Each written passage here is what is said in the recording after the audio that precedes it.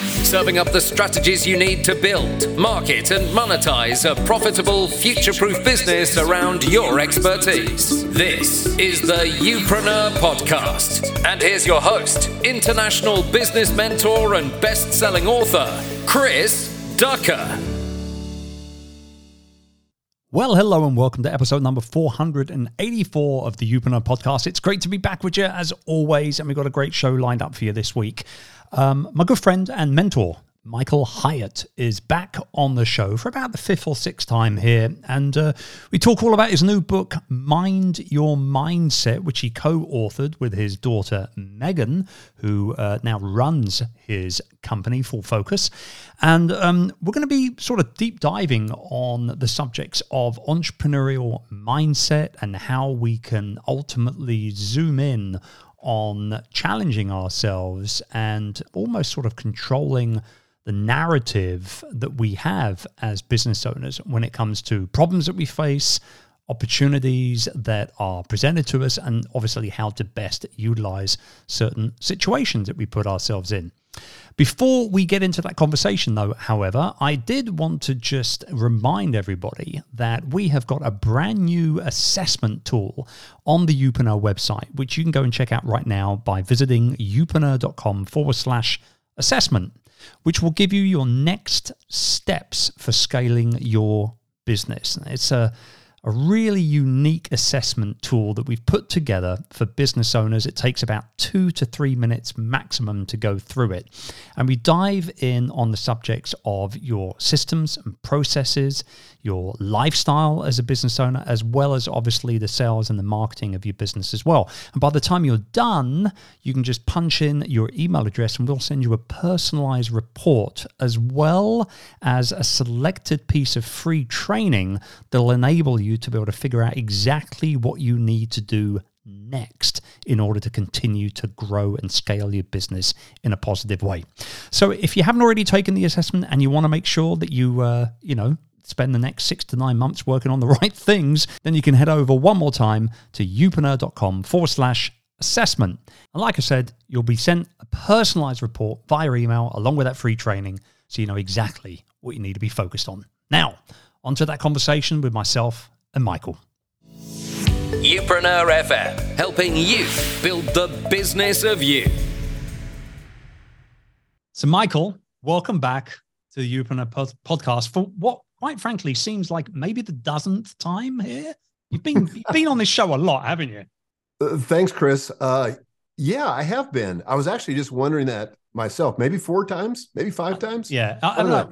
It feels like it's more because we converse, obviously. But like, I think when I look back at our stats, I know your shows are always in our top 10. They're always among. It's yourself. It's Amy Porterfield. And yeah, maybe 2 or 3 other people, Jay Bear, those names come up over and over and over again with all the past episodes. So it's a pleasure to have you back. And thank you.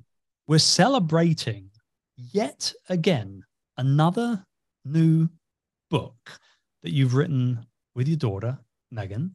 And you are a monster when it comes to knocking out these books, man. I mean, it's like you've been in the publishing industry your entire career. Well, I do have kind of an unfair advantage because, as you know, I spent most of my career in the book publishing industry. And so I was like a literary midwife to hundreds, maybe a few thousand authors, in helping them give birth to their books. So I saw it up close and personal, and then decided to start writing my own books. I think I'm up to 16 now. Yeah, you're doing a good job, that's for sure. Thank you. Where did the idea come for Mind Your Mindset? This is a great question because it's really part of our coaching business, this whole mindset issue. And I think one of the things I've realized in my career is that, you can have all the experience in the world. You could have 2 PhDs. You could have a great Rolodex of contacts, if anybody knows what a Rolodex is. You can have all kinds of resources. Some of the people that tune in are that old, trust me. I know, because they tell jokes on Twitter and I get them. Right? Yeah. Well, we're in the same crowd then. Yeah. But none of that is as important as mindset, because you can have all those assets. But if your mindset is not right, if your thinking is not right, then you're not going to get the results you hope for. And so it was really back in the early 2000s that I hired an executive coach by the name of Eileen, and I dedicate the book Mind Your Mindset to her. And so she was somebody that taught me. She said, look, I know that you're trying to grow this business. And I was the CEO of a large publicly traded book publishing company, Thomas Nelson Publishers, which started in the UK. And we're really trying to grow. And she said, look, if you want extraordinary results, you're going to have to start taking different actions. You need new strategies. And I said, okay, we're willing to do that. She said, but you're not going to take the right actions or adopt new strategies until you adjust your thinking. And so if you swim upstream, the thinking is the cause of everything else. So just to give you an example and a story, back in 2009, we were in the midst of the recession. Eileen was still my executive coach. And so she flew into Nashville, where I reside, and she was going to spend the day with me. So she flew in once a month for a full day. It was about 75% psychotherapy and about 25% business coaching. Right. And so she said, well, tell me how last month turned out. And by that, she meant the financial results for July. And I said, well, not so good. She said, really? What happened? And I said, well, we fell short about 10% on the top line revenue, and we lost money on the bottom line. So no profit. We went in the hole. She said, wow, I'm really kind of surprised. She said, when I was here last month, you were so confident that you were on track to hit the budget and you thought you had a good chance to exceed it. And I said, I know. She said, well, what happened? And I said, well, I would say there were three causes. Now, I was preparing for a board meeting, so I was trying to marshal my excuses, as it were. And manage your own perception, right? Yeah. That's right. So I said to her, first of all, the recession. I said, foot traffic at book retail has never been lower. People are just not going into bookstores and buying books. That's number one. Consumer confidence is depressed. I mean, this whole recession thing has created all kinds of chaos. I said the second reason is that I'm in an industry that's in turmoil. We're in the process of converting from print to digital. And living in Nashville, I'd witnessed what happened to the music industry when it went from analog to digital. And I had a lot of friends that lost their jobs in the music industry, a lot of businesses that went out of business. And so I said, that's kind of upended our industry, and we're not quite sure what's going to happen. And I said, the third thing is social media. And social media wasn't brand new in 2009, but it was new-ish. Yeah. And we still hadn't figured out how to use it for marketing. And, a lot of people would argue that people still haven't learned how to use it for marketing. But in those days, it just, all the traditional marketing stuff was kind of broken. It wasn't working like it used to. And social media, we hadn't harnessed yet. So I said, those are your three reasons. So she just kind of paused. She was taking notes, and she said, okay, but what was it about your leadership that led to these results? I said, what? She said, what was it about your leadership that led to these results? I said, well, this had nothing to do with my leadership at all. Right. I just got done explaining to you three reasons why we got this result: the recession, our industry, social media. What else do you need? She said, well, what was it about your leadership? Clearly, I wasn't getting the message. So she said to me, let me try another tack. She said, if you were to go back 30 days, knowing then what you know now, would you have done anything differently? And I said, yeah. She said, well, like what?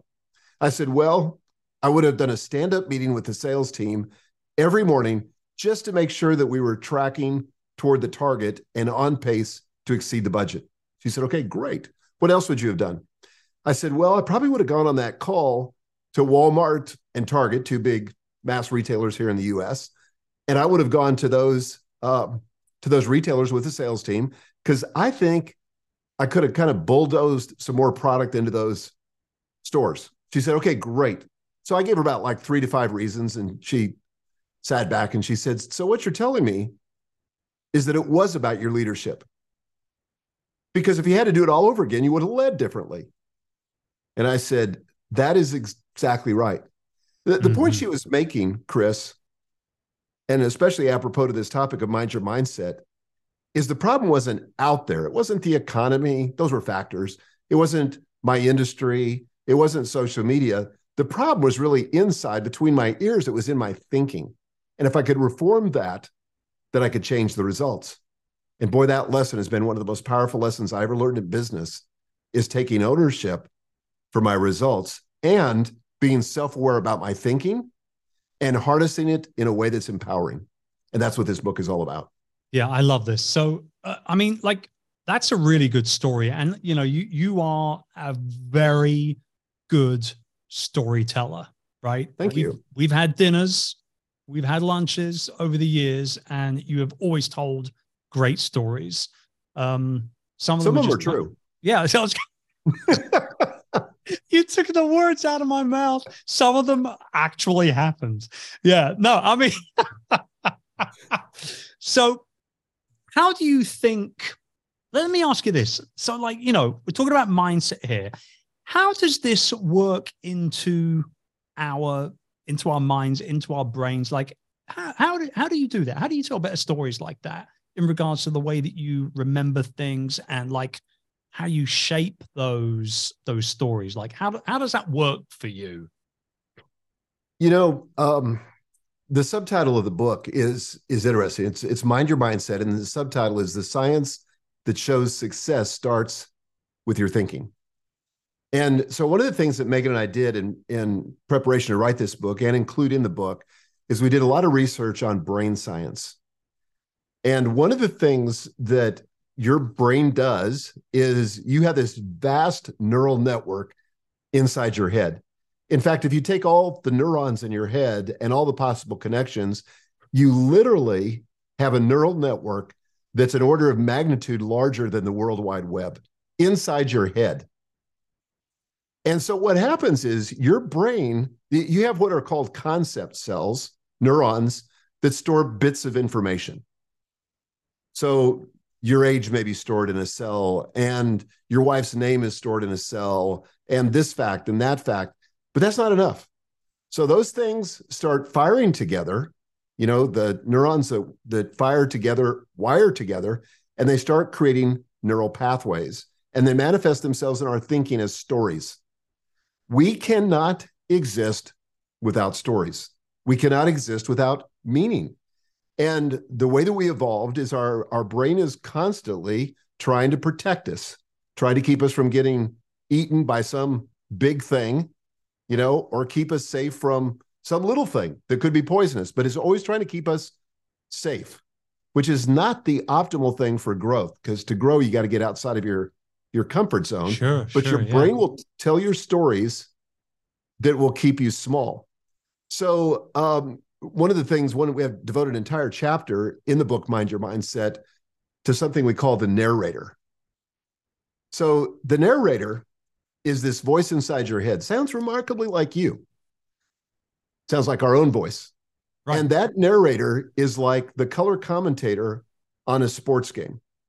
So I think you have this in the UK, but when there's a soccer game, British football, you have commentators. Real football, some might say. But, real football. You know, we're not here to debate this. Carry on. I can see the point. Yeah. But you have what's happening on the field. Yes. You know, this player scores that. This player gets this penalty, whatever it is. There's the facts, and then there's the narrators that are telling you what it means and where the game is going. And that's exactly how your brain functions. But the first challenge for any of us to begin to reshape our mindset and serve us better is to become self-aware that inside our head is this narrator trying to make meaning. Sometimes the narrator gets it right. Oftentimes the narrator gets it wrong. In fact, we know based on our brain research, this is still astonishing when I say it, but up to 20% of our memories are likely false, as in never happened, we made it up. Up to 70% of our memories are distorted in some significant way. So in the book, we outline a 3-step process for exactly how you can deconstruct these stories and make them more useful. Why? So that you can get better results in your life and work. Okay. This is so good. I love the fact that there's so much science involved in this. This is a different book for you. It is. And it's been interesting on Amazon. And the book's only been out a couple of weeks now, but we've got a 4.9 rating. There's always, it seems like, that 2-star review, which of course as an author, I hyper focus on. Forget all the other 5-star reviews. Of course you do. But it's rated better than any book I've ever written before. And I think it's because of this. People like stuff that's rooted in science, but they also want a practical application. And of course, I'm not a brain scientist. I'm not a psychologist. I don't have any professional pedigree in any of this, which I think is exactly why I'm qualified to write it, because I can put the cookies down on a shelf where the rest of us kids can reach it. Yeah, absolutely. And obviously your daughter, Megan, came on, well, I mean, she's been working with you for a long time, but she came on board and took over the day-to-day running of the business a few years ago. You've had the rebrand over the last year or so to Full Focus from the Michael Hyatt Company, and she now runs that for you ultimately day to day. Was there anything specific other than just co-authoring the book with you? Was there something specific that Megan brought to the party in regards to what ended up going in the book? Like one particular chapter that she was like, no, Dad, this is mine. I got this kind of thing. Like, was there anything like that from her side? Well, I would say that Megan and I have really been philosophically aligned since she got through the teenage years. Not so much in the teenage years. I was going to say, how did the teenage years go? But, we're kind of at the point where we can complete each other's sentences, and, I'm about to say something, and then she'll say the thing I was thinking of. Right. And so I think for both of us, we realized that this issue of thinking was an undercurrent, whether it was in my book, Your Best Year Ever, or Free to Focus, or The Vision-Driven Leader, that all of it, there's always a section on mindset. And so in many ways, this book, Mind Your Mindset, is the prequel to the rest of our work. Now, Megan had an interesting series of experiences as well. So this was almost 10 years ago. She adopted 2 boys from Uganda. These were not brothers, but they were from the same orphanage. They got here very young. I think they were like 4 and 2. But even by that time, it was clear they had some attachment issues. And a lot of kids do who were raised in orphanages. They just don't have the privilege of attaching to a parent, and it creates a lot of downstream behavioral problems. And that was certainly true for Jonah and Moses, my 2 grandsons. So they got here and they began to manifest these really bad behavioral issues. Like they were kicked out of several schools. They would get in fights. They were hostile at home. And Megan and Joel is my son-in-law, they began to worry that if these kids stayed on the same trajectory, they were going to end up in prison. I mean, there was no way about it. I mean, it was a deep concern and fear that everybody in the family shared. So Megan, true to form, she began scouring the earth, trying to find somebody that had figured this out and could help them solve this problem, solve these behavioral problems, and compensate for this detachment or this lack of attachment that they felt. So they found this psychotherapist by the name of Arleta. She's the second person the book's dedicated to, and she specializes really in narrative therapy. And so what she wanted to know is, what is the story that the boys are telling themselves about their adoption? Because that, true to the premise of the book, is what drives their behavior and lands them with these unsavory, unpleasant results. So what she discovered in talking to them is that the 2 boys were convinced that Megan and Joel had kidnapped them from Africa, brought them to the U.S. against their will and against their parents' will. Good Lord. And they were basically imprisoned. And the whole driving force of their life was to get back to sort of this idealized version of Uganda, sort of the Garden of Eden, where they could be reunited with their parents and live happily ever after.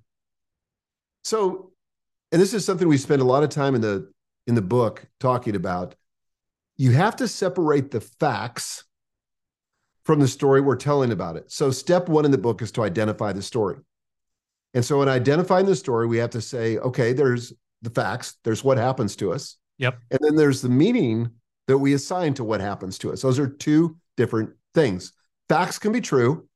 The stories can be true-ish, but no single story is going to be 100% accurate. So she began to work with the boys, Arleta did, in separating the facts. And okay, here are the facts. Both boys' dads had died. Number two, the moms were like teenage moms, couldn't care for the boys, and put them up for adoption. They were hoping that they would get a better life in the US. And so she began to lay out on a timeline, Arleta with the boys, as she began, and this is step 2 in the process, is to interrogate the story. So she began to interrogate the story and write down the facts and create a new timeline. And then she would have them rehearse this new timeline over and over again. So that's like step 3, is to create a better story or to imagine a better story. So identify. So fundamentally, she was training them to train their minds ultimately. That's exactly right. Because again, to go back to the science, these boys had these neural pathways, and there would be something at school that would trigger them. They would go down that story, and then they would act out. So what she was trying to do, both through narrative therapy and through, what do they call it? Neurofeedback. She basically was trying to reprogram the mind so that different neurons wired together. So there was a new neural pathway so that trigger lost its power over the boys. Right. And that's exactly what happened. The boys are doing fantastic. I mean, they're teenagers, so they got their issues, but oh my gosh, total night and day difference. They're good citizens at their schools. They're playing sports. They're doing all the right things. So that seems to have really solved it, but it was getting down to these stories and unpacking them. Yeah. That's an incredible story. I had no idea that Megan had been going through that for those years. And I mean, she did a great job in making sure that it wasn't obvious to the world that could quite easily, tune into what she was doing when you guys were working together and everything as well. That's amazing, man. How do we, as we kind of start wrapping up here a little bit, is there anything we can do mindset wise? I think there's a lot of things, particularly from an entrepreneurial standpoint. You're an entrepreneur. I'm an entrepreneur. People who listen to this show are in exactly the same boat. They're dealing, every now and then they're dealing with a little bit of imposter syndrome. Maybe they're kind of talking themselves out of certain opportunities or certain situations that could open the doors to other opportunities. Where do you stand on the imposter syndrome debate, per se, and how that plays into our mindset as business owners very specifically? I'm curious to know.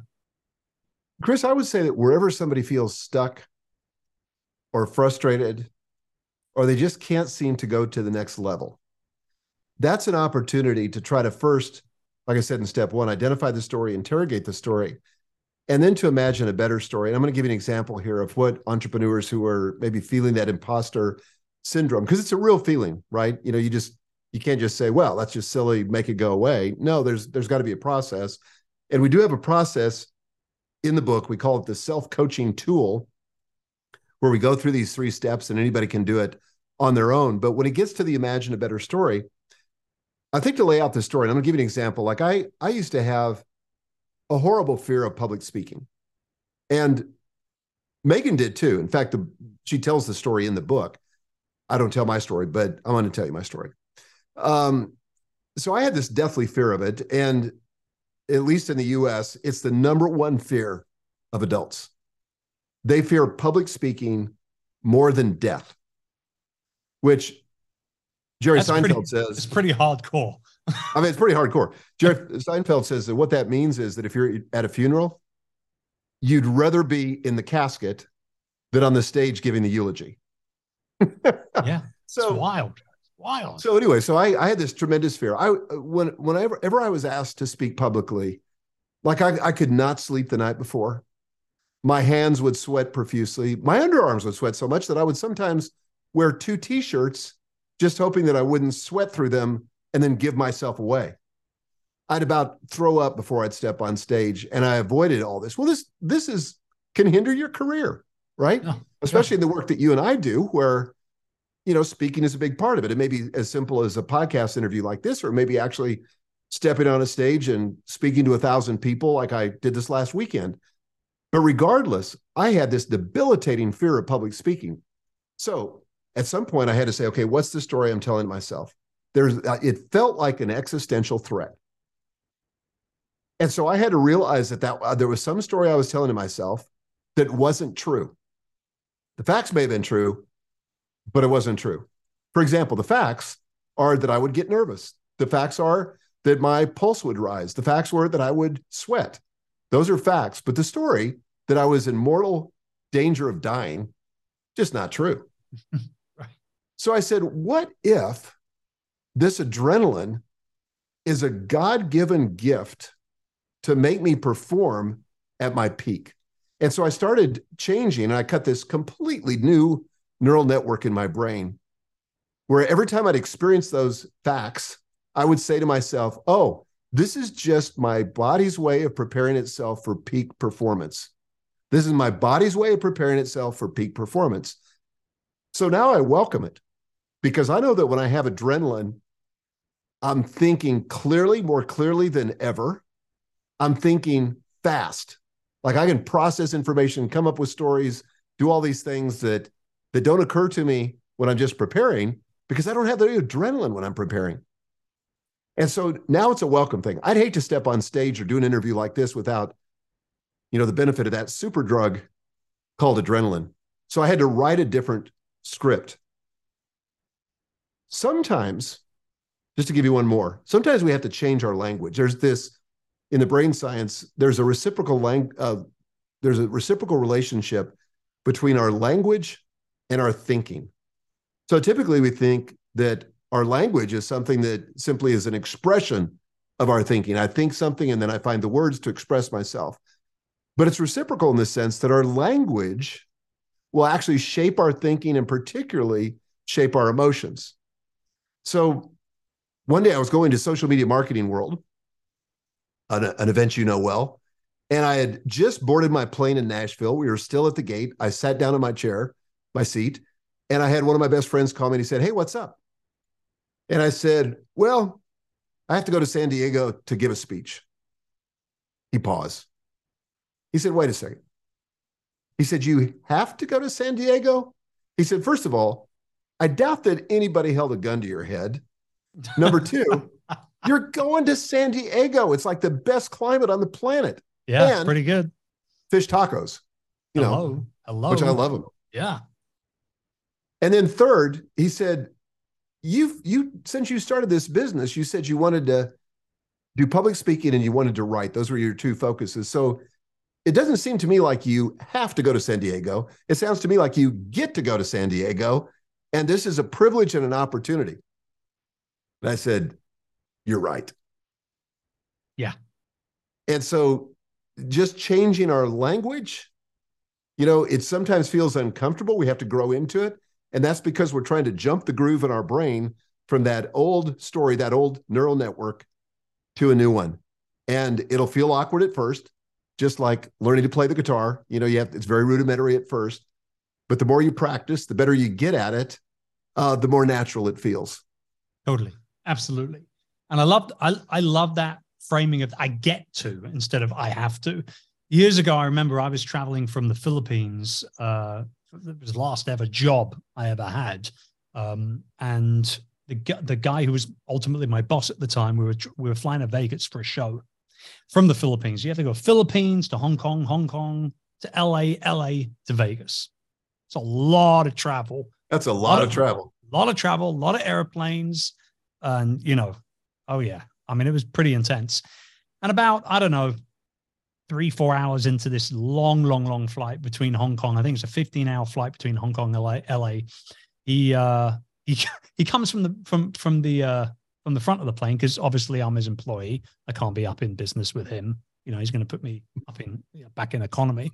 So I'm in economy, which didn't make that long flight any better. I can tell that right now. But he comes back to economy from business. He's got a bottle of champagne and 2 glasses. I'm like, all right, at least I can get a little tipsy on the flight. Things might move a little quicker. And after about 20 minutes of talking, I say to him, it's just, this trip is so brutal. I mean, just the journey itself is just so long and so arduous. And he said, I'll never forget these words. He said to me, do yourself a favor. I get it entirely, but do yourself a massive favor right now. Stop thinking about the journey and start thinking about the destination. Yes. Because he was like, we're going to Vegas, baby. And I was like, yeah, okay. And I've never forgotten that, right? It's not about the journey, it's about the destination. Or maybe it is about the journey, but we've got to kind of, switch things around in our head a little bit. Yeah. Hey, before we leave, go ahead. What were you going to say? No, I was just going to say that's just another example, I think, of a slight adjustment in our thinking can make a world of difference in what we experience and, again, the results that we get. Yeah, it sure can. Okay, I got one more question for you before we part ways. And it's a bit of a personal one. I know that you, and obviously, you put it up on social media. Everybody knows this. You had open heart surgery not so long ago. You have, over the last 3, 4, 5 years, become really hardcore on your personal health, and you've talked a lot about it. And then you have a very mild heart attack, and you have this surgery. The moment I saw it, I got flashbacks because it's the exact same surgery that my mother had many years ago as well. And here you are now launching a new book, continuing to run a multi-7-figure business with your daughter, with your incredible team. You're speaking, you're traveling again, you're coaching. From somebody who I've always, been very vocal about the fact that I've always looked at you as a mentor as well as a friend. Thank you. What can I do, man? What can I do and what can other people do when we're positioned or we're put in a position where something pretty life-changing like open heart surgery is, for want of a better term, forced upon us? How does one get their mind around something like that? Because that's a defining moment, whether you want it to be or not, right? It absolutely is. And I think this happens whenever we experience adversity. And, sometimes we need to give ourselves a little grace and grieve the loss of something, whether it was my image of being like this uber healthy person. There was a certain grief that went through that, right? But eventually you want to get to this question: what does this adversity make possible? Now, again, to tell you another story, one of the things that happens after open heart surgery is you go into cardiac rehab, where you begin to exercise again, and it happens soon after the surgery, but they put a lot of monitors on you so they can see what's happening so you don't get into the danger zone. And then there's always an educational component, at least in the rehab program I was in, where after working out on Tuesdays, we go in and we sit down and the nurse teaches us something: nutrition, stress management, exercise, whatever it is. So in the very first session, and I had 7 fellow patients in this class with me, so there were 8 of us sitting there, the nurse says to us, "What does your heart attack mean to you, or your heart surgery mean to you?" The guy right across the table from me, he was the first one to speak. And he said, "Well, my life is basically over." He said, "It's going to be a decline from here till the end, and then I'm going to die. I'm past my peak, and life as I know it is over." Man, that just rocked me back. I thought, wow. Yeah, it's rocked me just listening to you tell the story. So my doctor had called me when I was in the hospital, and amazing doctor, but he said to me, look, it's going to be very easy for you to second guess yourself if you'd only done this, if you hadn't done that. But he said, none of that can be changed. All that's in the past. He said, forget about it. He said, here's what's true. The future is a blank canvas. He said, you've got more blood flow to your brain than ever before. You've basically been given a new lease on life. You've rebooted your life. And he said, I can't wait to see what you create in this next season. Well, that's a totally different story. Yeah. If I bought into the story of my fellow patient, I'd say, what difference does it make how I eat or if I exercise? Because, the slow decline to death is inevitable. Whereas for me, I want to double down on all that stuff because I realized that what I have is a gift. Man, you're an inspiration as always. And if I had what I need to do? I need to have a little button on here that I can press that there's a round of applause that kicks off at the end of all of these shows. Mike, honestly, dude, I love hanging out with you. I love spending time with you. I haven't seen you in the flesh for way too many years now. I'd say probably close to maybe 5 years or something, right? Yeah, pre-pandemic. But I mean, yeah, we're here and we're doing our thing, and that's all that matters. I am so proud to call you a friend and a mentor. I always have been. And I can't wait to see what you, I just can't wait to see what kind of trouble you get into now. You've got this, like you say, more blood pumping around your body as well as your brain. Like, I mean, I remember when my mom had this surgery, it was like she was a teenager all over again. Like she was, wow. Yeah, she had so much more energy and everything. And her and my father, they moved to Spain. They opened up a restaurant and all that good fun stuff. And yeah. Tell you a quick funny story. My dad used to drink this is about as dodgy as it comes from a restaurateur. He used to drink the really good wine himself and then refill and recork the bottles with the cheap stuff. You can take the boy out of London, but you can't take London out of the boy. That's awesome. Anyway, look, man, I'll let you run. Thanks again. And congrats on the new book. Give Megan my best. And we'll talk to you again very, very soon. Thanks, Chris. All right. For you guys tuning in, thank you very much for being with me. As always, it's a pleasure to have you inserting us into your ear. And I'll see you again next week. Bye for now. Thank you for tuning in to this week's episode of Youpreneur FM. We'll be back next week, but in the meantime, why not head over to our official website at youpreneur.com to access all our tools and resources essential to building, marketing, and monetizing a future-proof business based around your expertise. We'll see you next time.